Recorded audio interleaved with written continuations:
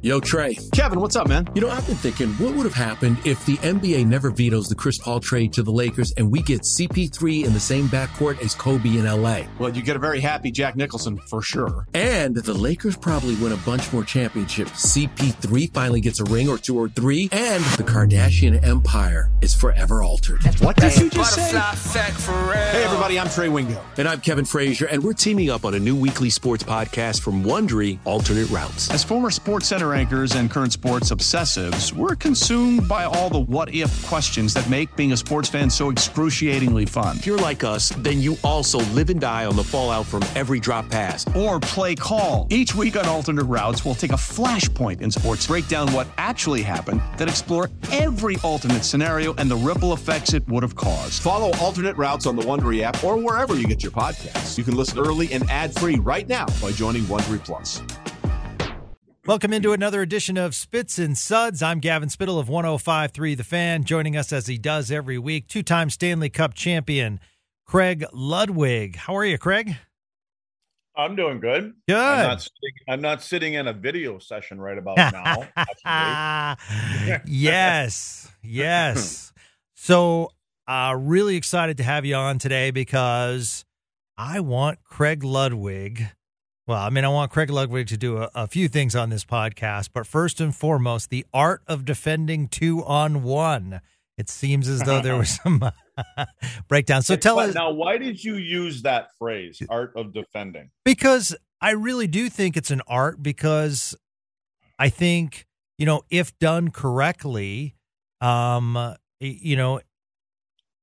not one of those things where you have to these are things that you can practice, and I think in film sessions, it's like you have a elite goalie behind you, take away the pass and let him take the angle. So, the only reason I asked you that question is because I have done a thing on the NHL Network channel with Larry Robinson and Chris Pronger, and it's called The Art of D. That's why I thought you were bringing that up. That's massive company. Yeah, we did. Oh, I know. I didn't actually, when they called me and asked me to do it, it was Scott Laughlin that did it. I did it with, and I didn't realize it was going to be, with Larry and Pronger on there either. And that was, God, I don't know, maybe 3 years ago, 2-3 years ago. And the only reason that came to mind is when we were in Minnesota this past weekend with our U18 team. I had my phone as my Bluetooth, right? I had it for the map as we were going back and forth to the air or to the rink and shit like that. So anyways, I get in there and I started the car up, and the Bluetooth obviously connected on my phone. And when I got back in, the guys are all giving it to me. I'm like, what are you guys doing? Oh, coach, you think you're real cool and all that kind of stuff. And a couple of guys said that, and I'm like, what are you talking about? Because on the screen in the car, that was on. So they could see the display that said Craig Ludwig. Anyway, so long story, but means nothing. Yeah, you know what it is? Defense and defending are about vision and position and vision, and knowing what's in front of you, what's on the side of you, and more importantly, what's behind you. There's a lot of factors, but also who you're playing against, and so it's funny, when you text me last night, I had just got done clipping all of these little, those 3 goals in the second period against, because these are good examples for me when I take them in and show them to our players. And I say, now, again, I'm hard on you guys, but even the best players in the world make the same mistakes. And, I go back to that first one. I think the Stars, they were up 3-0, and the Blackhawks were on a power play. And, and again, I look at it, and Sagan, again, we always use the phrase head on a swivel. So as you're coming back into your own zone, going through the neutral, you always have to be looking around. You have to know where everybody else is on the ice. Your guys, their guys. And typically you go, okay, who's the most dangerous guy on the ice? Well, as we know, last night it was Domi and Kane. But on that first one there, the Stars are killing a penalty. Seguin looks over his shoulder a couple times, so he knows where Kane is. He never really looks once he gets inside the zone and finds Domi. But the point of the whole play for me is, even though they're on the power play, the rules are, you can either play a controlled penalty kill, or you typically go when the puck is along the wall. There's a bit of a scrum. It's a bouncing puck. And if you can anticipate a pass, that's when you can be a little bit more aggressive. There was a play, the puck comes around behind the net and the puck is on the wall, and Tyler gets to, and it's Kane, one of the, if not the best passer in the game, one of the top three or so. But the puck isn't even yet to Kane. It's about behind the net on its way to Patrick Kane. And Kane has kind of got his, back to Seguin, maybe a shoulder to Seguin, but Tyler puts the brakes on at the goal line. And that, to me, is the time that you go. You got the best passer in the game. And, you want to take that time and space away from him. I think if he continues to go, Kane can't make that play. And Kane made an unbelievable pass to Domi in the slot. But that's just one example on that one. And I don't think Faksa, who was kind of in the middle of the ice, he was killing penalty. He didn't, again, the most dangerous area in your own zone is right in front of your net. It's in what we call the house. And Faksa didn't have the urgency to get to the only player that was open in Domi. So anyway, I just think you could have been a little bit more aggressive on that one. But Kane makes a perfect pass. I mean, it couldn't been any. I mean, he saucers it over almost two sticks and lands it right on the tape of Domi. And and I don't blame Jake on that one. He's probably looking behind the net and trying to track the puck. And by the time Kane gets it, and so that. But again, that's just part of. At a moment there, I think you needed to be an aggressive player, especially on the best guy. I mean, you give him no time and he makes good passes, and you give him time and he's going to make a great pass. And that's what Kane did. Yeah, I think, well, I want to ask you from a coach's perspective, because you said last night you were cutting up tape.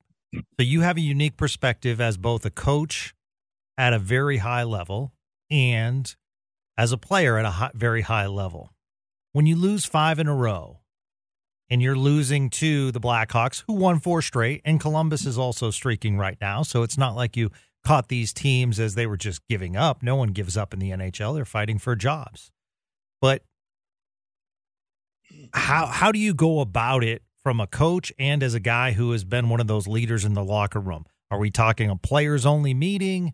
As a coach, does DeBoer go to them and say, back to the basics, sticks are too tight? We got to cause scrums in front of the net? Because one of the things is, and I know it was a 6-on-5, Craig, but I just always hated at the end of the games where it's like all of a sudden it's like that thrust. You're fighting in front of the net, and you're scrambling and you're causing them on their heels. And it's like, why couldn't you extend this throughout the third period? Well, I think that the line that, there was a lot of lines you used, but that it's not the end of the game. It's when it's 3-0. I mean, again, what do they say, that the worst lead in hockey is a 2-goal lead? Yeah. Well, I've heard it. The era has changed. It's 3-goal. It's the third. It's a 3-goal lead. It seems like now there's so many teams that have come back on teams that have been up for 3 goals. So you just get complacent, and you got to you got to step on their throat, and you got to go for 4. I mean, when you look at the games this year that have gone on, not the Stars I'm talking about, but around the league, it's amazing how many 3 and 4 goal games where teams have been in control, they lose it. And, or they come back and maybe they got to win it and just give a point away, not 2 points. But I think it's just the urgency. And you'll hear all of the cliches, playing a 60-minute game. But you're playing against the Chicago Blackhawks, who have not had a good season. You're up by 3 goals, almost at the end of 2 periods. And so I think you take your foot off the gas a little bit. And so, yeah, they haven't had, they've got 2 games left, I believe, in this month, Vegas and Vancouver. So, if they split that, it's not going to be a good month. And you will look back if you slide down and, Colorado, we talked about Colorado. Colorado's got some games in hand. So if you slide down and now you end up in the 2 or 3, and maybe you start on the road, maybe you play Colorado in the first round, are you going to look back at the month of February? and those are the kind of things that you'll look back and go, man, we had a good season. Things were rolling along. I'd said early in the year, one thing you do is you don't let it get to 3. You don't let it get to 3 losses in a row. You try to end it at 2. And I think teams that can do that are usually there. They're a playoff team. And Dallas is going to be a playoff team. There's no doubt about that for me. But the time to have your game kind of waver a little bit is not in the last 15, 20 games of the regular season. You want it to be peaking as you head into playoffs. Right. So I think that would be the only urgency or concern for the coaching staff, is to say, what do we do? How do we get this back on the rails? And I don't think it's off the rails by any means. I mean, it's natural. 82 games is a long year. Yeah. And look at Boston. I mean, Boston's rolling along, and they may set a record, but they had what, 3-4 games where they're going along and they don't lose at home, and they've only lost, and all of a sudden. But I will tell you that probably the people upstairs in Boston are probably going, now that they've kind of gotten it back, they're going, that was a good thing for us. We needed some adversity. You kind of got to get brought down to earth a little bit because Boston's a good team, right? Dallas is a good team. Tampa's a good team. Vegas, in my opinion, is a good team. There's good teams here. Carolina's a good team. The Rangers are good teams, but they all have their little blips during the season. And it's just, how do they handle them?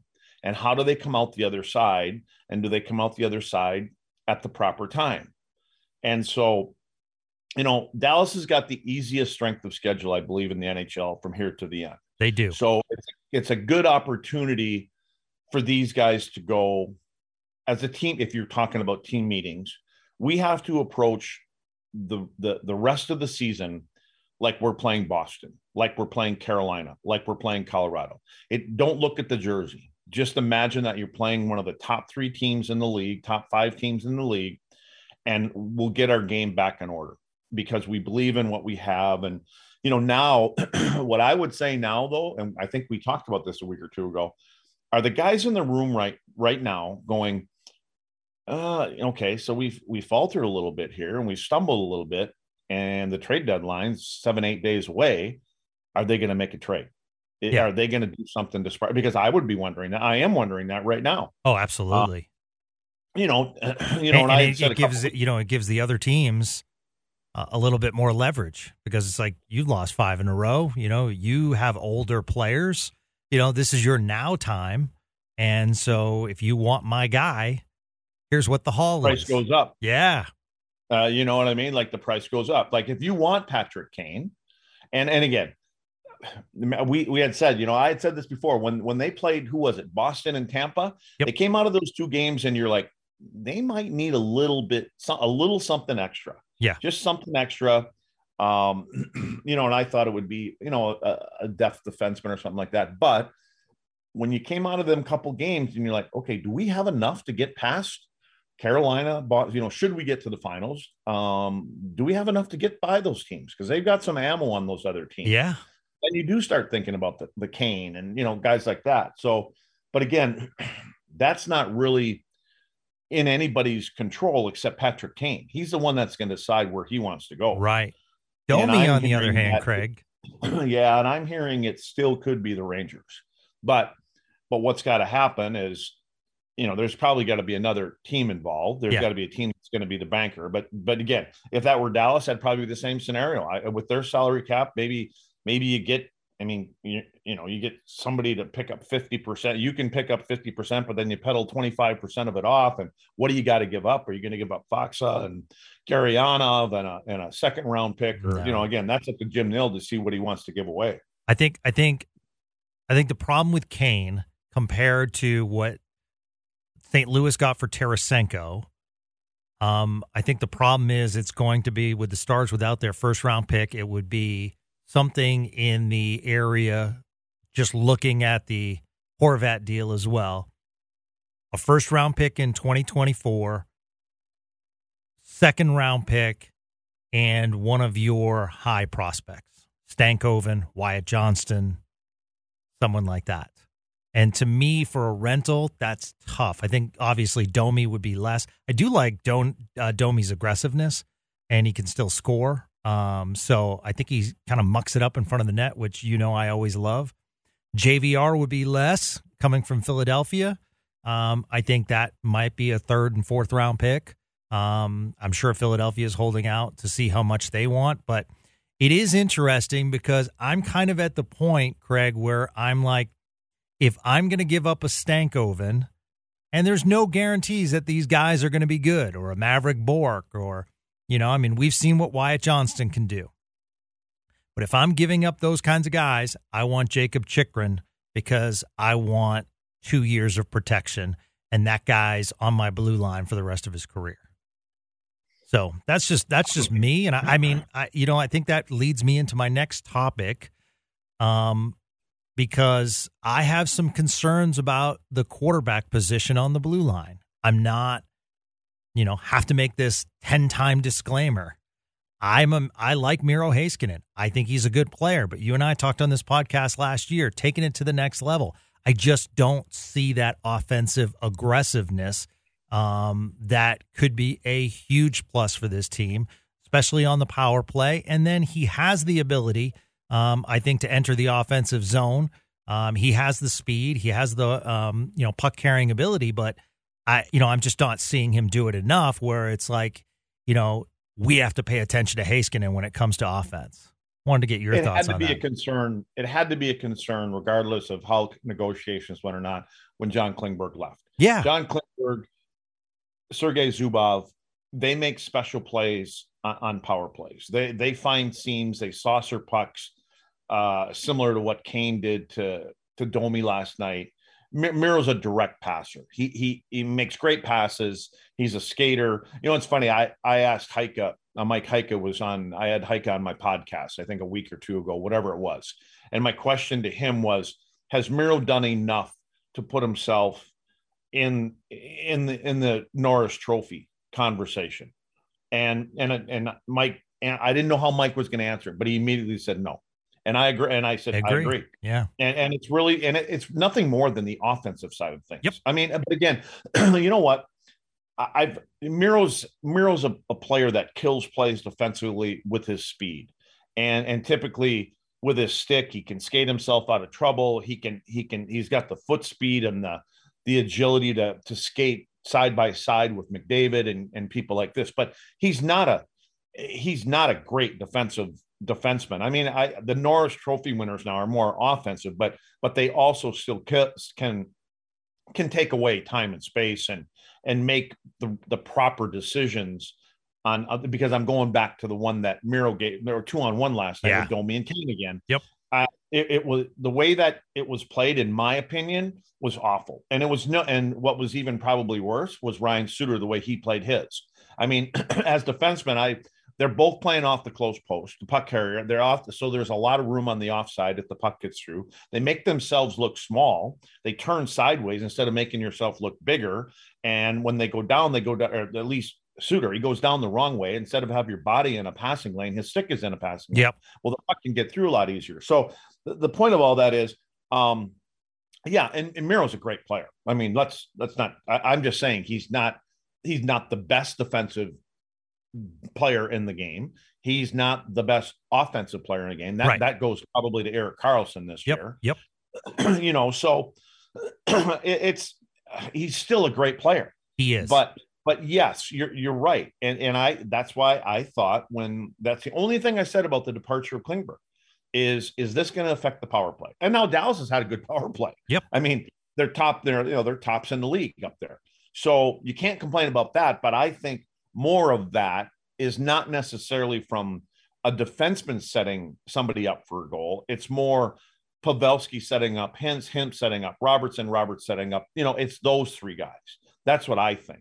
Now, but then when the other side of that coin is like, then you just get the puck to one of those three guys, and that's what Miro does.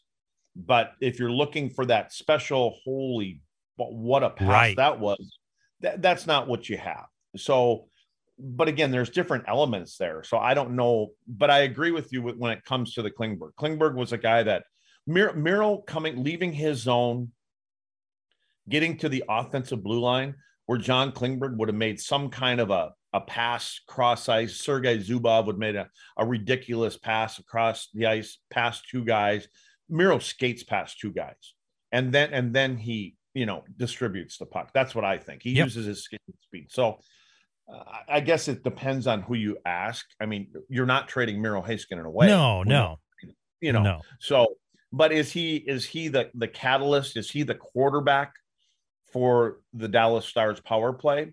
Typically, your defenseman or that defenseman is. I mean, John Carlson, who's been injured in Washington. You don't think Ovi wants him back? Yeah. And the team wants him back. That team has gone sideways here, and a lot of it has to do with that one guy missing. They're important players. Yeah, absolutely. Especially like offensively, like a Thomas Chabot, who might show some liability on the defensive side, but at the same time, when he has the puck, you're like, whoa.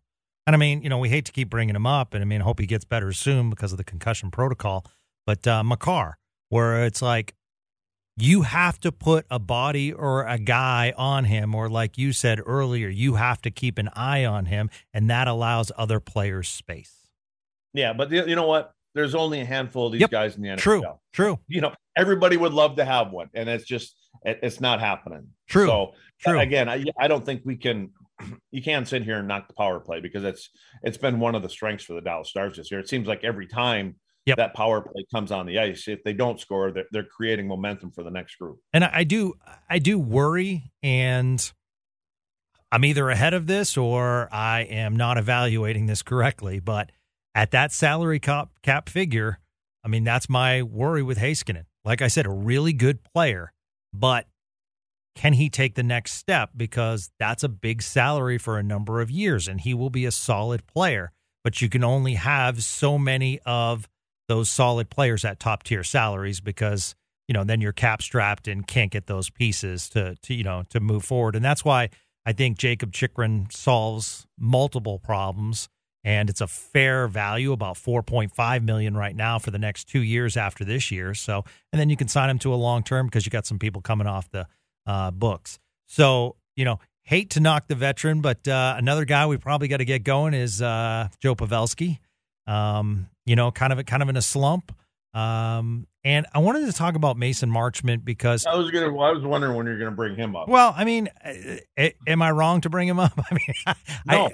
I mean, and I think I see mannerisms in him at the end of plays that don't result in what he wants them to result in, and he's kind of looking upward.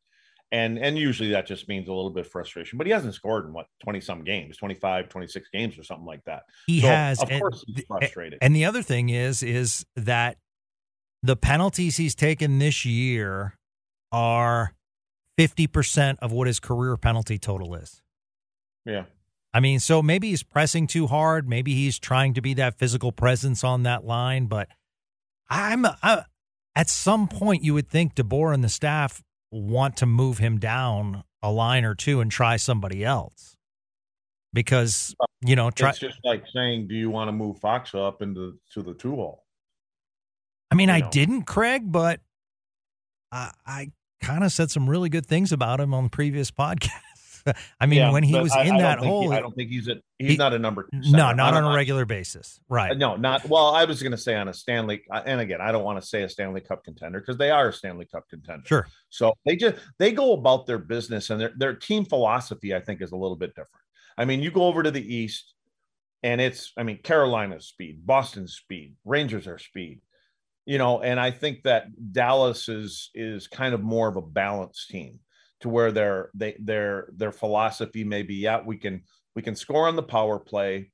We've got that line. We've got Jason Robertson, but we're going to be hard to play against. We're going to defend hard, and they're not going to get quality scoring chances. And you've got a good goaltender. And if we can keep things to the perimeter, we don't give up grade A scoring chances like that were done last night. 3 goals were, again, they weren't played properly in my opinion, but even still but even, Jake made one save. I can't remember what part of the game was. It was a ridiculous pass that went from I think it was from his left to his right, made a pad save. So you've got that goalie that can do that. And so, does Jim Nill and Pete DeBoer, do they have a different philosophy how they go about their game and believe that they can win games by giving up? Are they going into games and saying, you know what? Yeah, we want to score 4 or 5 goals. Of course, everybody does. But our main focus is we're not giving up more than 2. And, so again, that sometimes you're okay, we don't, because again, the playoffs are different. The playoffs are different than the regular season. So you get to the playoffs, and now because you play a little bit stingier game and you play a little bit more positionally correct game, and you play the same team every other night for 2 weeks, are you going to frustrate them? Are you going to cut down on the scoring chances, and your goaltender is going to do what your goaltender did last year against Calgary? And is that going to give us the better recipe to get ourselves into the finals? You just got to get there. Yeah. So, that might be a conversation that ownership, Jim Nill, the coaching staff have all had. We're not in the East. And, we believe that if we do get up there, we can frustrate whatever team out of the East gets there. I mean, look at when they played against Tampa this year. They played against Buffalo or Boston this year. They were 1-goal games. Yeah. And I do remember that the Boston game, that Bergeron didn't do anything. He know was bad. Pasta scored the OT goal. Right. And that basically their second line, if I don't even call it their second line, because I think Pastrnak is number 2 in the league in goals scored. Yeah. Now, so, but again, they have balance on that team too. So again, the sky's not falling here. But you know what, I think that the first 60 games that they played, they put themselves in a spot where, okay, we can go through a little adversity. We just got to make sure that we zip it up sooner than later and slowly get back to where we want to be for our last 10 games heading into the playoffs. That I would say that there's no panic in there. Is there concern? I don't even know if the word would be concern. I think they're going to break games down and go, you know what? We're just giving up 2 or 3 more quality scoring chances that we did in our first 50 games. Let's tighten it up. Let's get our head on a swivel. We're turning plus like that. The goal that who would have been the Kane goal? I think it was Tyler Seguin that turned the puck over in the neutral zone. Yeah. I mean, and he was on the right side of the red line where he, instead of a little drop pass, he could have put it in the zone and gone to work. Yeah. He kind of did a blind pass. Yeah. Yeah. He kind of threw it behind his back. Yeah. Those are the little things that you will learn from now. And when you're playing against whoever it's going to be, Colorado, Winnipeg, Minnesota, you're going to go, now let's just reflect back, those little things that we did in the regular season, we're here, we're where we want to be, but those things, are things that we need to make sure we don't do, because those are the kind of plays that in when you're in the playoffs and, the series is tied 3-3, 2-2, and that could be something that swings a series. And those are the kind of things that you need to learn from the regular season. That's what it's about. When you were going through these situations as a player, what was said in the room? And was it a Hitchcock thing or, one of your other coaches that fired up, or was it a player? It was the player. It was the players. Like okay. our meetings leading up, from when Hitch got here was to, there was the 4 or 5 of us that had letters, but there was another group, and we were. It was your leadership group, and the whole goal for the coaching staff and us were to keep pulling more guys into that group. And I've said this to the other coaches that I'm with now, is that we're selling things in before the games, in practices, during games, from a bench standpoint. We're selling all these little things that we want them to do. But once you can start hearing the players start to preach it, now you back off and you go, this is where we wanted to get to. Now they're selling what we needed them to sell, which ultimately means that they've bought into what we're trying to sell them. And so what we would do is try to continue to pull another guy into that group, and then another guy into that group, another guy into that group. Next thing you know, You could have taken any of the 15 guys that are now in that group, because you're not always going to get 20, but the team that's going to win the cup is going to have damn near every single 22, 23 players all in that group, because they know that that was the right way to proceed. And that's what's going to get us there. And those are the teams that, get to the Final Four every year. I mean, not just solely, but I'm just saying now you kind of just, as a coaching staff and your management, you're like, they are now sending our message. We had a belief in the offseason of what kind of team we needed to put together, the way that we needed to play. And now we have X amount of games to get to sell our plan. And so when you have that and you hear that, and don't think the coaches aren't walking by the door every once in a while. It might be intermission and it might be quiet in the locker room, or you just want to kind of conveniently walk back to the stick room to act like you're talking to a trainer or something like that. You want to know what the players are saying. They want to know if the message is that what they would do. And what you do is you walk by the room, and if there's nobody saying a word, well, then maybe you got to step in there. But when you hear them talking and they're talking about the same things that you would say, it means more to the players coming from their teammates than it does from the head coach and the assistant coaches. But that's ultimately you want those guys, being a unit. That's what you want, is everybody's going there. We all bought in. And then that's your goal. I think, when you get into training camp, you lay it out with your coaching staff. Here's what we got to sell them. Here's what we believe in. You might tweak it during the year because you have to. But ultimately, once you have that, good example is Boston. And, Bergeron, when they have a few days off and coaches come in and say, listen, we got 4 or 5 days off. Let's take care of ourselves. We got big games when we come back from the break, or whatever. He'll be like, oh, don't worry about that, coach. They're not doing this. They're not going there. Yeah. Those are your leaders. They tell you, no, this ain't happening with this team. Was there look at where they are? Okay, was there ever a situation in your playing career? Because I just thought randomly, like, do goalies ever speak out? Was there ever a situation in your career where there's either in between periods or a players only meeting where a random person that you would never expect all of a sudden says something and you're like, what? Or you're like, wow, didn't expect that. Yeah. Yeah, well, and if they weren't, if they're because there are the quiet guys. There's the guys that like a guy like Yuri Letnin. You can ask him, and Let's didn't like to talk, and he was the perfect player in our mind. He just did everything right.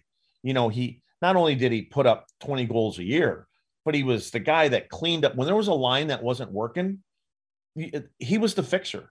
Hitch they'll take somebody else off and put Let's on that line. All of a sudden, it was the best line. And then Jesus, that they got it together. And then all of a sudden, that line, the other line wasn't working. They put Let's on that line. Well, now we were going, yeah, that's the guy that really drives the line. He's the one that drives the play and the tempo and the way that you want to play. But there'll be time like players meetings. I don't know. I don't. You can have one of them, but your ultimate. There's nothing in those meetings that players don't already know. What do you, even, I've yelled and screamed at our players at times, and, you tell them, you guys got to talk about it. And then they'll give you the chatter for 30, 40 seconds. And the next thing you know, they're laughing in there and or it's quiet, so, but again, those are young kids, but I don't know if the player meeting, you can have one a year maybe, but if you're going to have a meeting after meeting after meeting, there's really nothing more that's going to be said because everybody knows what's going on. Everybody knows what's going wrong. They know who they are. So, those are the times, in my experience, you always get it from the coaches, right? You get it from the assistant coach, you get it, the D coach, or you get it from the head coach. But when the GM wanted to have a meeting, which very rarely happens, then you knew it was a different tone. And we had Bob Gainey as a general manager, so there was always going to be a different tone. Now, I don't know if a Kyle Dubas in Toronto, since he never played in the league or anything like that, I don't know if he would have the same impact. But again, that's why, my opinion, St. Louis Blues and Doug Armstrong, who was here in Dallas, and what he's learned and experienced, especially from being Bob Gainey's number 2 guy, and how to handle certain situations. And what does Army do? Army knows he never played there. Army's can't go in there and talk about certain things, but what he does, he surrounds himself with really good people. He brings in a Pronger, he brings in a Larry Robinson, a Dave Taylor, Martin Brodeur. He's got Al McGinnis. He surrounds himself with guys that, if they're not Hall of Famers, everybody knows who they are. And when those kind of people speak, they listen. So, again, today's general manager has to be more than a hockey guy. They got to be bean counters and everything else. So, but to me, the smart general managers are the ones that surround them with really good people. You're a beast, my friend. Thank you so much for the insight today. It was terrific. We learned about 2-on-1, how to play it, and good to see you were cutting up. More importantly, how not to play it.